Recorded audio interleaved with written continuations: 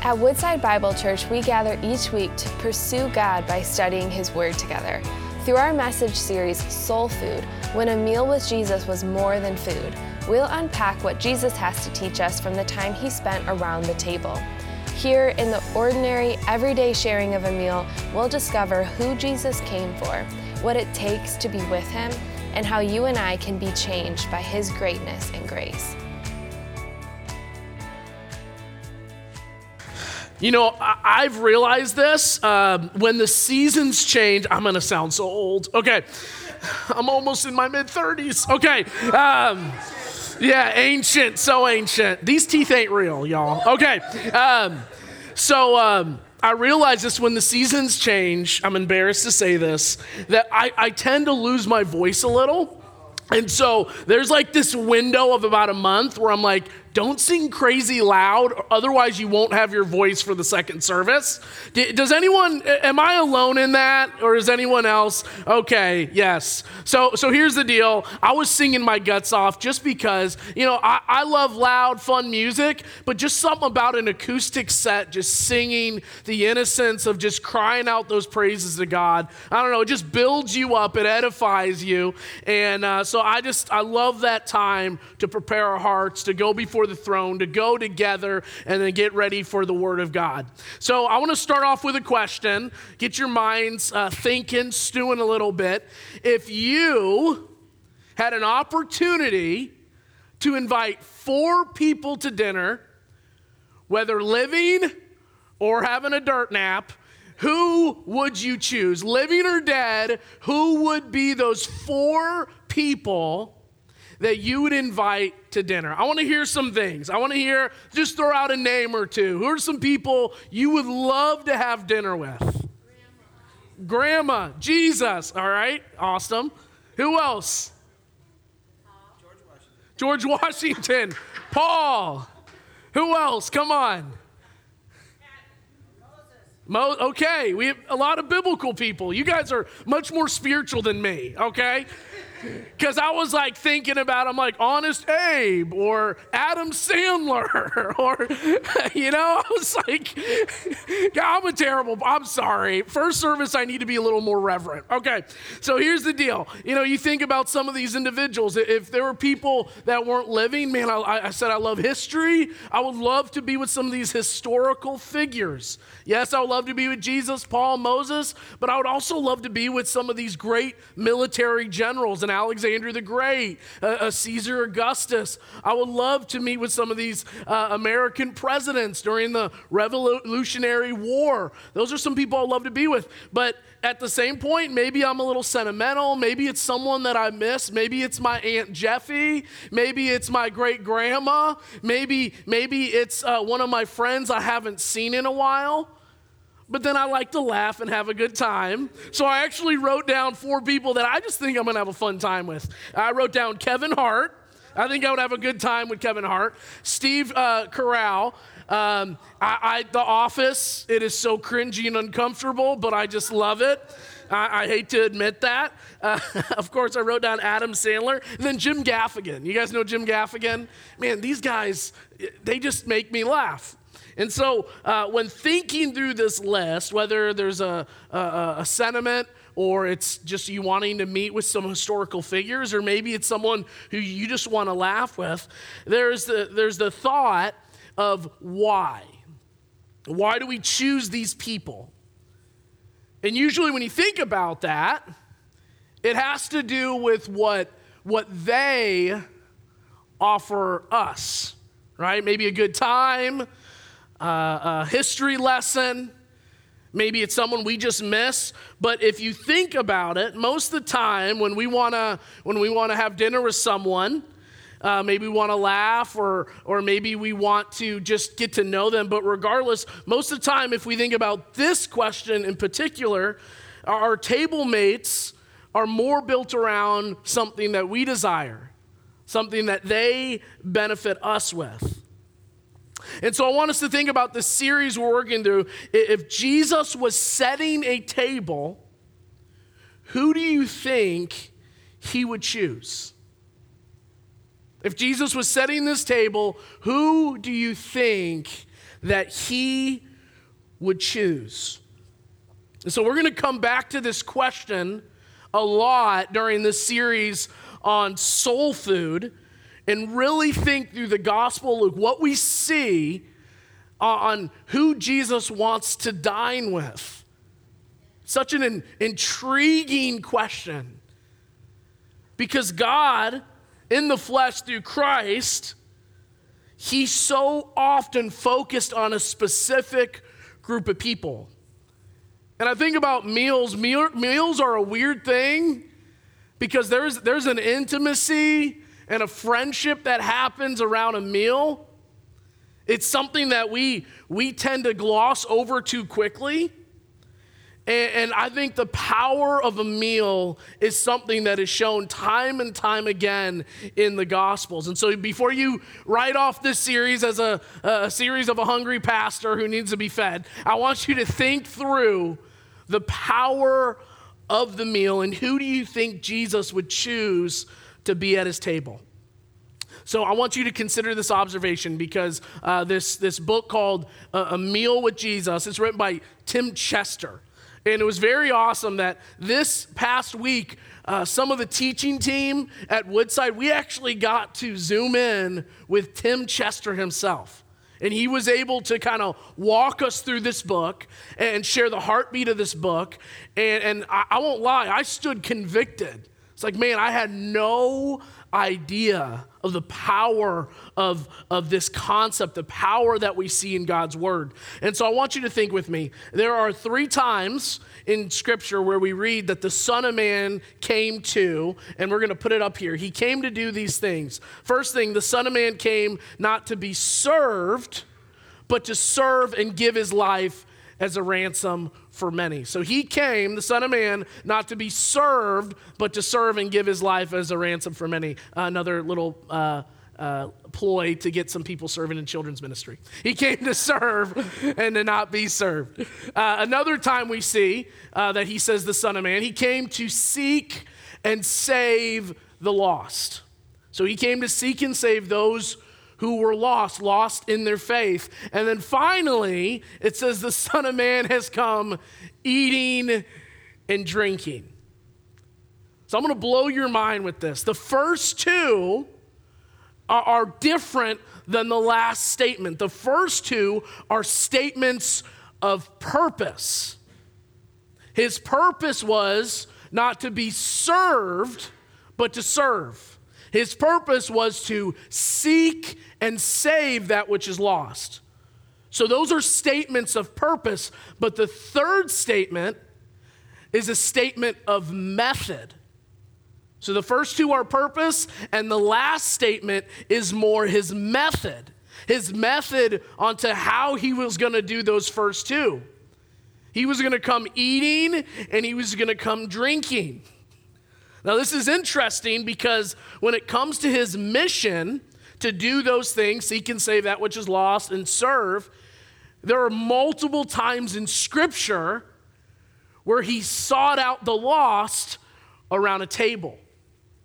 Again, this stuff is blowing my mind. When I'm preaching to you, I'm preaching to myself because I've read over these things, but then when we're working through the series, Jesus knew the power of a dinner table. And often his method was, hey, if I can get around a table with someone and just share a meal with them, there's going to be some evangelistic moments. I read it this way by Robert Karras. He says, in Luke's gospel, Jesus got himself killed because of the way he ate. It intrigued me. Because I'm going to get a little ahead of the cart right now, a little ahead of the horse, I mean. Jesus offended the religious leaders based on who he was eating with. And that was just like preposterous to them. What? You're with these people? And so I know that's a long shot, but it really offended those religious leaders because it was a sign of inclusion. It was a sign of relationship. In ancient Middle East, sharing a meal with someone was so intense. And you guys know I got Middle Eastern blood in me. My mom was born in Jerusalem. My aunt and uncle were born in Bethlehem. They came over to the States when they were younger. My grandparents grew up in Israel, so I know this world, right? I know that world and the power of a meal, the power of being around a table with someone. I still remember going to Chicago and seeing my aunt, and you're going to hear a lot about my Aunt Jeffy. Actually, probably some of my family in Chicago are watching in today on Facebook Live. And Aunt Jeffy, the minute you'd walk in her door, she would have what we called Tata's bread, and she would start baking it immediately, made from scratch, and she would have her dough, and she would hug you, kiss you, and then she'd go to the kitchen and start cooking. And we're talking about baklava and hummus and bitlewe and Tata's bread, and we would just eat, and she would look at us, you're too skinny, like, you need to eat, and they just shove food in our mouth. They'd make a vice and just shove food, and that's just part of the culture. You share meals together.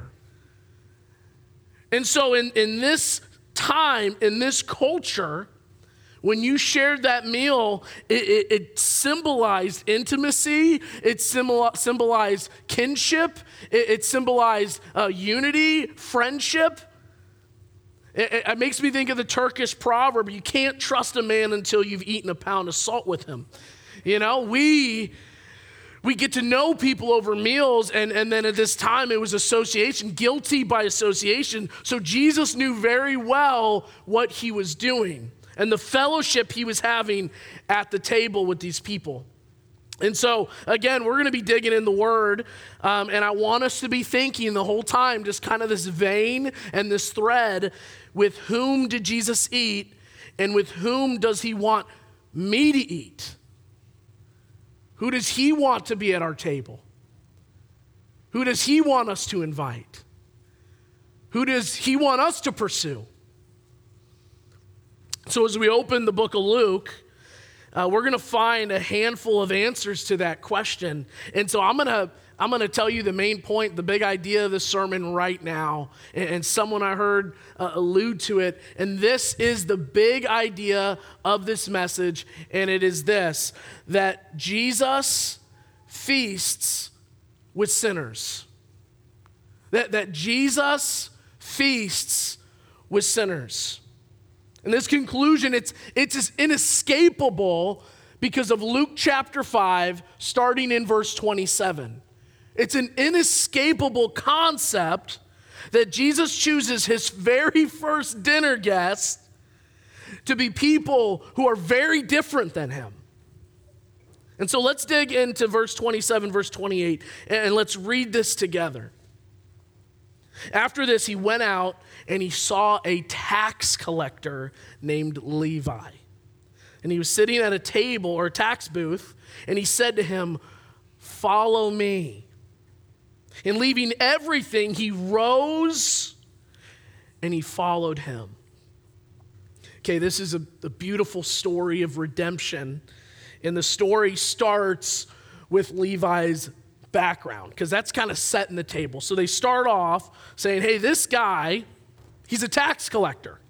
His name's Levi, so it gives us some clues of his tribal history in Israel. So he probably was from the tribe of Levi. And so he could have been in the priestly line and worked at the temple. He could have done all this, but instead he took the path of tax collector. And I know some of you've heard about tax collectors in ancient Israel before, but they were loved by nobody. Like, they weren't accepted by the Romans. They weren't accepted by the Hebrews. They were in the middle. They were associated with greed and stealing and thievery. And so this tax collector, when I think about them, the thing that makes me most upset in comparison today is like the tax collector was an Ohio State staff member for their football program. I'm like, what is the thing that just gets on my nerves? If they work not for the basketball team, the football team, we got issues, okay?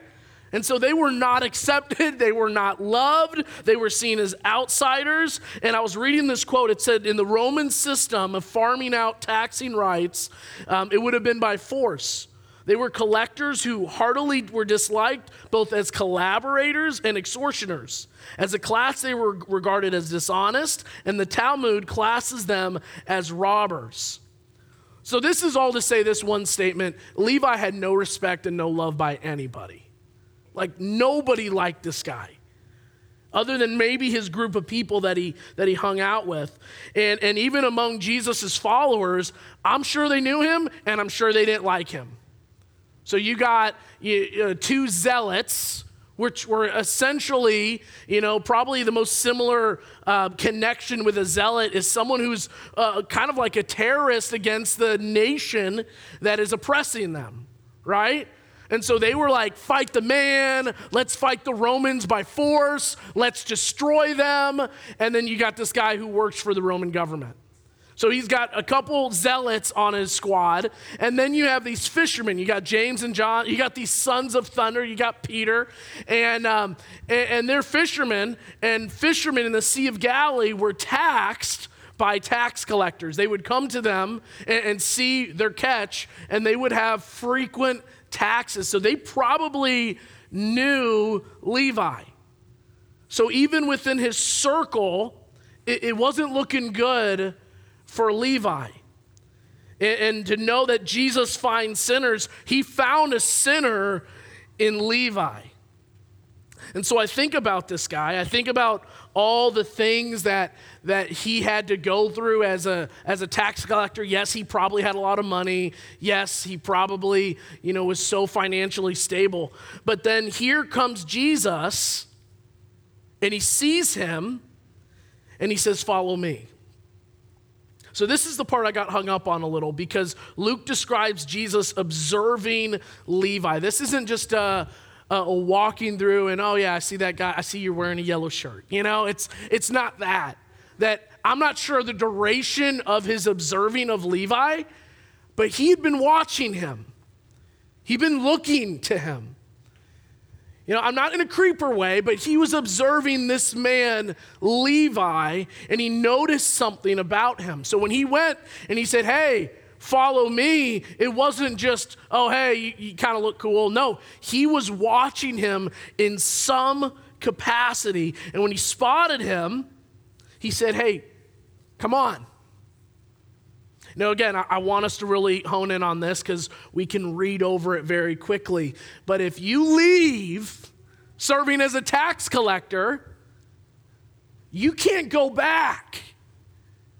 You got these fishermen with Peter, and they left their fishing boats and they followed him. They could go back and fish at any moment. If you're a tax collector and you leave your booth, you are not welcome back. So he closed that door immediately. When he went to follow Jesus, there was no turning back. It's easy to forget that small decision that had great implications of heroism. He said, "I'm done with this life. I'm done completely. I'm leaving this and I'm following Jesus." It wasn't just a spur-of-the-moment decision. It carried heavy weight. And so when he abandoned them, he could have been in danger even. And so I think about that. I want to illustrate this because some of these biblical concepts, they sound great on paper. What does that mean for us, right? How does this come off the pages and change our life? So imagine with me. We got a lot of people in here. We got high schoolers. We got college age. We have parents.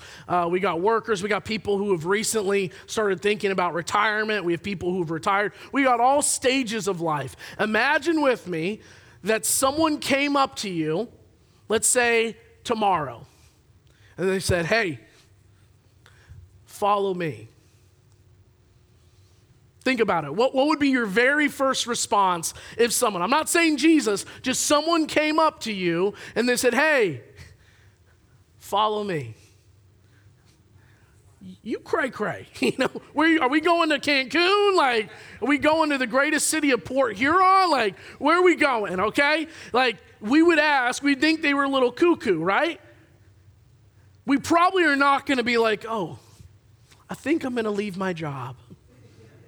I think I'm going to walk away from my security blanket. I think I'm going to walk away from my school and my friends. What happened and what was going on with Levi to prepare his heart to walk away?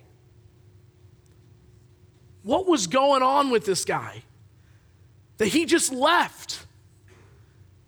He left his booth and he went and followed this guy by the name of Jesus. There was something happening in his heart. When Jesus saw Levi, he saw more than a tax collector. He didn't see a traitor. He didn't see a failed Levite. He saw someone who was lost and wanted to come home, but they didn't know how to. He saw something more in him than he saw in himself. And this is one of the many surprises of God through Christ and the love he showed people. That he didn't expect people to just be perfect. He didn't get on his high horse and was self-righteous. He met people where they were at. Jesus came all the way back to where Levi was to meet him where he was and said, "Follow me." And I think about that. Jesus, this is the statement that says it all. Jesus didn't just tell Levi to enter his world. He entered Levi's world. And so often as the church, it's like, man, I can't enter that world. I can't step. They're sinners. They're different. They believe different things. They believe things different politically. And we almost separate ourselves from the world and create these bubbles around ourselves. And so Jesus, he didn't say, "Hey, come into my," he went into Levi's world. And the second thing we see, the second observation, is Jesus feasts with sinners. Look at this in Luke 5:29. "And Levi made him a great feast in his house, and there was a large company of tax collectors and others reclining at the table with him." Remember the significance of meals? The significance of, in the Jewish culture, of spending time even with a tax collector, with a sinner, with these notorious sinners. And so in this moment, this is interesting, right? The religious leaders, they practiced separatism, okay? What they did is if you were a sinner, if you weren't good, if you didn't meet this level, we were going to isolate ourselves from you. You were not going to be allowed in our realm of influence. And so when this is going on here, they think, man, these people are not clean. They are unholy. Ew, like I don't want to be around them. So I want to share a story. I bought Amanda some nice shoes, white shoes, Adidas shoes for Christmas. I paid way more than I should have, but she really wanted them. And I was like, you know what? I'm going to get her these shoes. They're nice. And so she got them, and then we went to Arizona, and she hiked with them in the muddy mountains of Phoenix. So I'm watching her. She said, oops, I should have wore these shoes, and I look, and now these wonderful white shoes, and they had this cloth that just said, ooh, like dirt, come to me, And so I looked at her shoes, and they were super muddy, and they were messy. I was not happy. And so I think about these religious leaders in their way that they focused on people that were different than them. They were sinners. They almost watched their step. Like, ooh, you're unholy. I can't even be around you. And so exclusion was one of the main things they did. They blamed these tax collectors, these sinners. This is why we're in this mess. This is why the Romans oversee us. This is why everything's terrible. And so we need to stay away from you. We need to judge you. We need to tell you how bad you are. And honestly, they probably think they should have been purged from the nation. And so they were kind of walking on eggshells because when they thought of holiness as, hey, let's just separate ourselves from anyone who's not holy. Now, again, I'm going to blow your mind here because I want to talk about the story of Jesus and the scenario when he was with the person who had leprosy. Because we get a clue into how Jesus viewed holiness in this story earlier in Luke 5, when Jesus was confronted by a man as being described as being full of leprosy. And to be near that man, you're going to become unclean. Don't go near that person. They're icky. And what did Jesus do? Jesus reached out his hand and he touched him. He said, be clean. So a Jesus kind of holiness, it's not delicate like those Christmas shoes that I bought my wife. It's not something we need to fearfully protect. A Jesus kind of holiness is not tainted by sin. It consumes sin. The Jesus type of holiness is what is being celebrated at this feast. And so what's happening here is he didn't show up as this prophet showering fire and brimstone from his pulpit. He went and he reclined at a table and went to a house party. How amazing is that? He didn't come and say, hey, time to separate ourselves from you guys because the rain of fire and brimstone is coming from above. He said, hey, let's go party, right? I'm coming to your home. You're going to cook for me. He was feasting with the unclean, but he was celebrating Levi's repentance. That meal was a celebration. And clearly Levi was so moved by what Jesus had done for him that he wanted to invite all his friends. He wanted to introduce them to Jesus. Because a converted man or woman, they don't want to go to heaven alone. They want others to come. Celebration is associated with repentance, and Levi celebrated the grace that Jesus called him to. And he brought others that needed it. So this is where the story gets even a little better, but I want to share another illustration. I used to do this thing in the summer at youth groups called home invasions. I did this for like 7 or 8 years. It's one of my bread and butter things. If Loreno's in the room, hey, you got to try this. And what we would do is we would find people in our church who had nice homes, who had pools, who had land, and we would literally on Sunday nights, just in the summer, go to their house, and we would swim or play football for 3, sometimes 4 hours. We'd always have a campfire. People would host the food. We would. Most of the places had pools, so we would swim. We would have worship. We'd have someone share. And it was just, when I think of that, I think of church. We would baptize people in pools. We would share of God's movement in our lives. We would worship without speakers or lights. It was almost like a party. It was a celebration. And I kid you not, people would come. We'd have 100, 120 high schoolers there. Just come out and want to have a good time. They say, this is your church family? And they would hear someone share their story. They would hear someone tell about what God had done in their life. It was a celebration. It wasn't confined to time. It was just us getting together and being a family. And so when I think about this time, this meal with Levi and his friends, I think about a home invasion. That they were so excited to be together. And sometimes we get things mixed up because we forget that there's celebration and repentance, and we think that there has to be penance. You guys know penance? Like we think we got to suffer for our faith. We got to get beat up or punched, and we forget that there's celebration in when we give our lives to Christ, and that's what's happening at this party.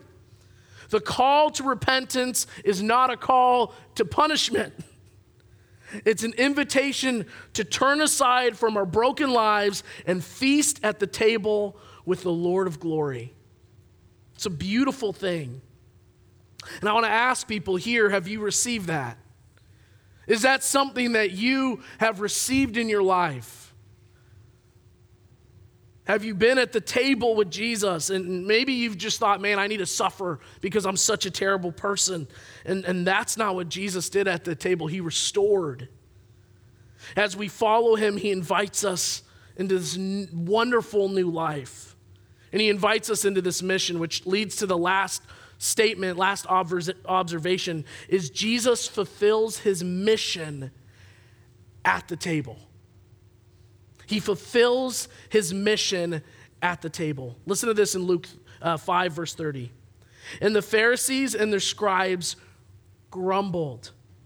at his disciples, saying, "Why do you eat and drink with tax collectors and sinners?"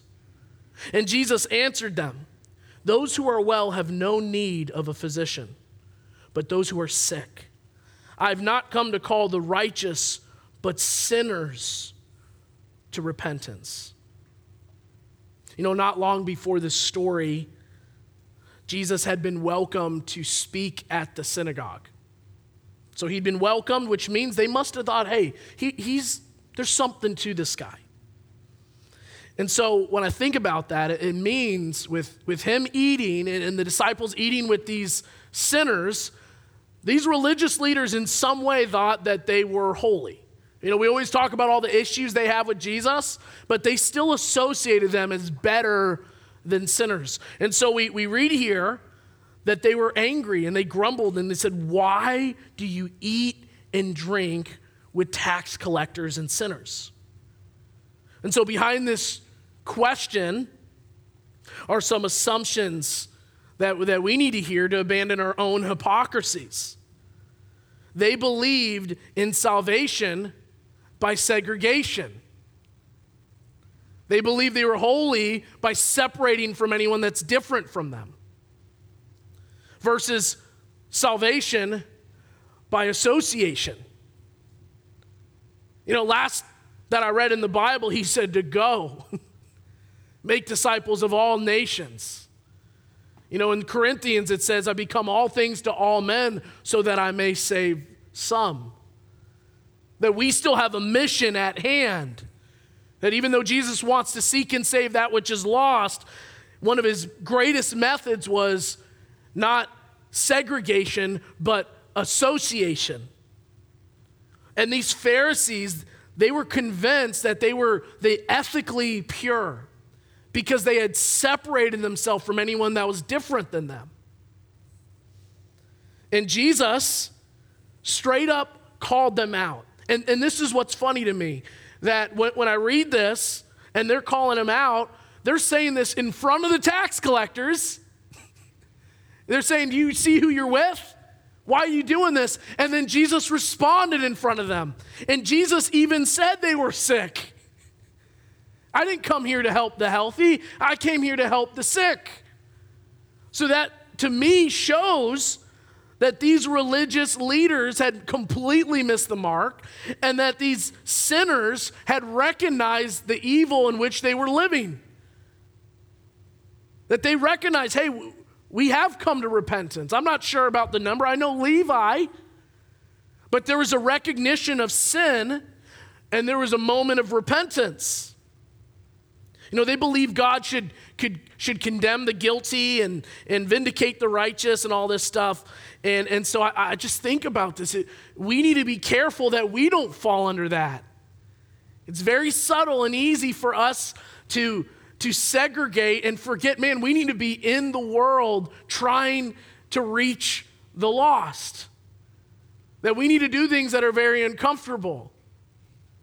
That we need to even understand that inviting someone to a meal, you never know what could happen. You never know the impact you could have. You know, when I think about these religious leaders, not only did they consider Jesus and his disciples too holy to be with these sinners, but they also considered themselves too holy, and so they grumbled. And they were legalistic. And Jesus confronted it. You know, it's the illustration, Jesus almost like a doctor. And he comes into the exam room and he tells of the deathly illness and offers the medicine, and it's up to the person to make that choice, right?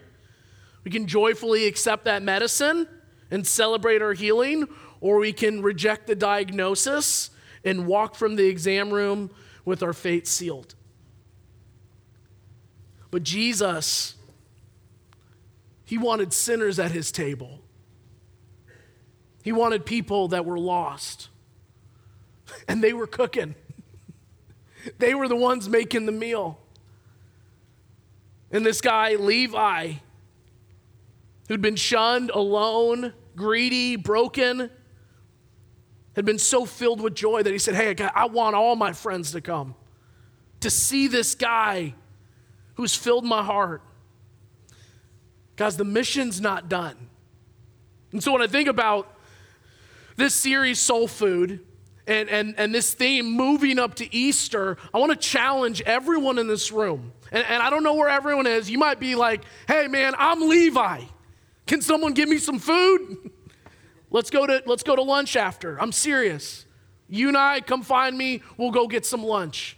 But maybe you're the person who you've been following Jesus for a long time. I want to ask a question, and I'm convicting myself as well. When was the last time you invited someone to lunch or dinner or coffee who's not a family member, who doesn't know Jesus?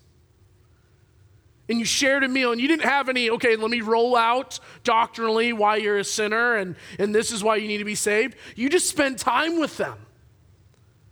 You just listen to them and love them. And I want to challenge you for this Easter. Invest and invite. Go to lunch. Go to dinner. Invite someone to your house. Invite someone over for dinner. Spend time with someone. Talk with them. Hear their story. Ask about their marriage. Ask about their friends. Ask about whatever is happening in their life, their career. Invest in them. Because if we want to follow the ways of Jesus and imitate his ways, he loved getting food with people. I love to eat. You love to eat. Let's eat. But make sure to invite that person who you know you just have an opportunity to invite to church or to tell them about Jesus. Thank you for joining us as we study God's Word together. We would love to hear how God is moving in your heart and get you connected into the Woodside Bible Church family. Head to woodsidebible.org/connect to introduce yourself today.